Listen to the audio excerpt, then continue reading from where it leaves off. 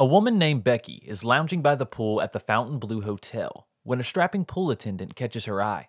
She asks him if he'd like to go on a date with her. But there's a catch. Her husband wants in on the action too. What begins in an unconventional proposition will soon throw them all into international spotlight. And that's because the couple is none other than Jerry Falwell Jr. and his wife Becky, two of the most powerful figures in evangelical America. But as their forbidden fling blossomed into a full-fledged relationship, the Falwells did much more than break their own rules. Wondery presents In God We Lust, a story of an alluring sex scandal, power, money, and a very public fall from grace. While running Liberty University, a school that strictly enforced abstinence, there's even a rule against prolonged eye contact with the opposite sex, the Falwells lured Giancarlo Granda into a love triangle that lasted years. They promised him the world, paying for a new apartment, treating him to lavish vacations, and brokering meetings with the likes of Donald Trump. But when word of their throuple fell into the wrong hands, it led to political extortion and international headlines that brought Jerry Falwell Jr.'s empire crashing down. You're about to hear a preview of In God We Lust. While you're listening, subscribe to In God We Lust on Apple Podcast, Amazon Music, or listen early and ad-free by joining Wondery Plus in the Wondery app. You can also listen to In God We Lust on Spotify today. So, Arisha, I want you to picture a pool at a luxury hotel on Miami Beach. Ooh, this is perfect. I need a vacation. Well, it's not just any hotel. It's the luxurious, historic Fontainebleau. Back in the 50s, you could catch legends like Frank Sinatra or Judy Garland lounging poolside or walking through its giant marble lobby. They actually once had to put armed guards at the door just to keep out screaming fans.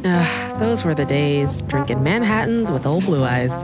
Yeah, I forgot you were a founding member of the Rat Pack. I don't like to brag.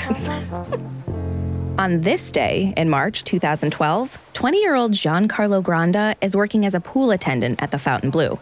Giancarlo's handsome and fit. He recently kicked a bad video game habit and got himself in great shape. And lately, he's been working this hourly job, dutifully bringing towels and cold beverages to hotel guests. It's a lot of work, sweating it out in the Miami humidity. But today, something unusual catches Giancarlo's eye among all the beautiful people sunbathing by the pool. There's one guest in particular, and he's noticing how she's noticing him. She's checking him out, like really obviously checking him out. We don't know exactly how the next moment goes down, but Giancarlo walks over to the woman. I imagine he casually asks her if she needs a fresh towel or a fresh drink. She's older than him. He's guessing she's in her 40s. And he thinks she's cute. Brunette, great body, friendly smile, and she keeps flirting with him. At one point, she even takes a picture of Giancarlo with her phone. Wow, thirsty much? Definitely. After some chit-chat, the woman tells him her name is Becky. She asks him for his number, and he gives it to her. And then she asks him if he wants to meet at her hotel room. Okay, this is getting interesting. Yes, but we're not done, because according to Giancarlo, she adds one more request. My husband, she says, he likes to watch. Whoa, was not expecting that. After Giancarlo finishes his shift at the pool, he gets a call from a blocked number. The caller asks him to go to a hotel near the Fontainebleau. When he gets there, Becky's sitting at the bar. She's nervous. Yeah, I think I'd need a drink too. They both have a whiskey to calm the old nerves. Then they head upstairs together. When they get to the hotel room, there's Becky's husband, lying on the bed. Just boom, lying on the bed? Yup. He's tall, gray-haired, pretty handsome, maybe a little doughy around the middle. He's noticeably drunk and giggling nervously. What about Giancarlo?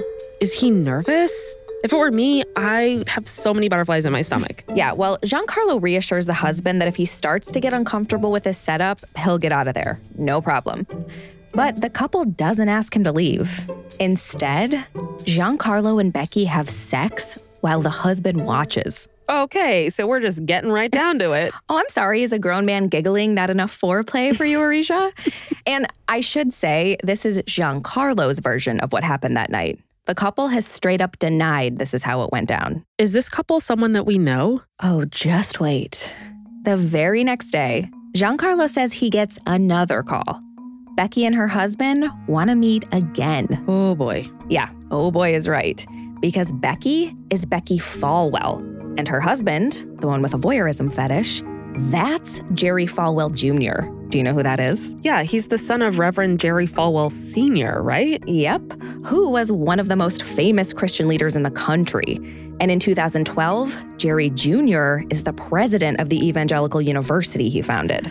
Uh-oh. Yeah. This meeting with Giancarlo Granda is going to turn into much more than a meaningless affair. It'll lead to bad business deals and accusations of blackmail. And it'll end in a scandal that threatens to destroy the evangelical empire Jerry's father built. There is so much going on there that should not be occurring and needs to be stopped. He had no limits. He had no accountability. None. And then I learned Becky's not as innocent as you might want to believe.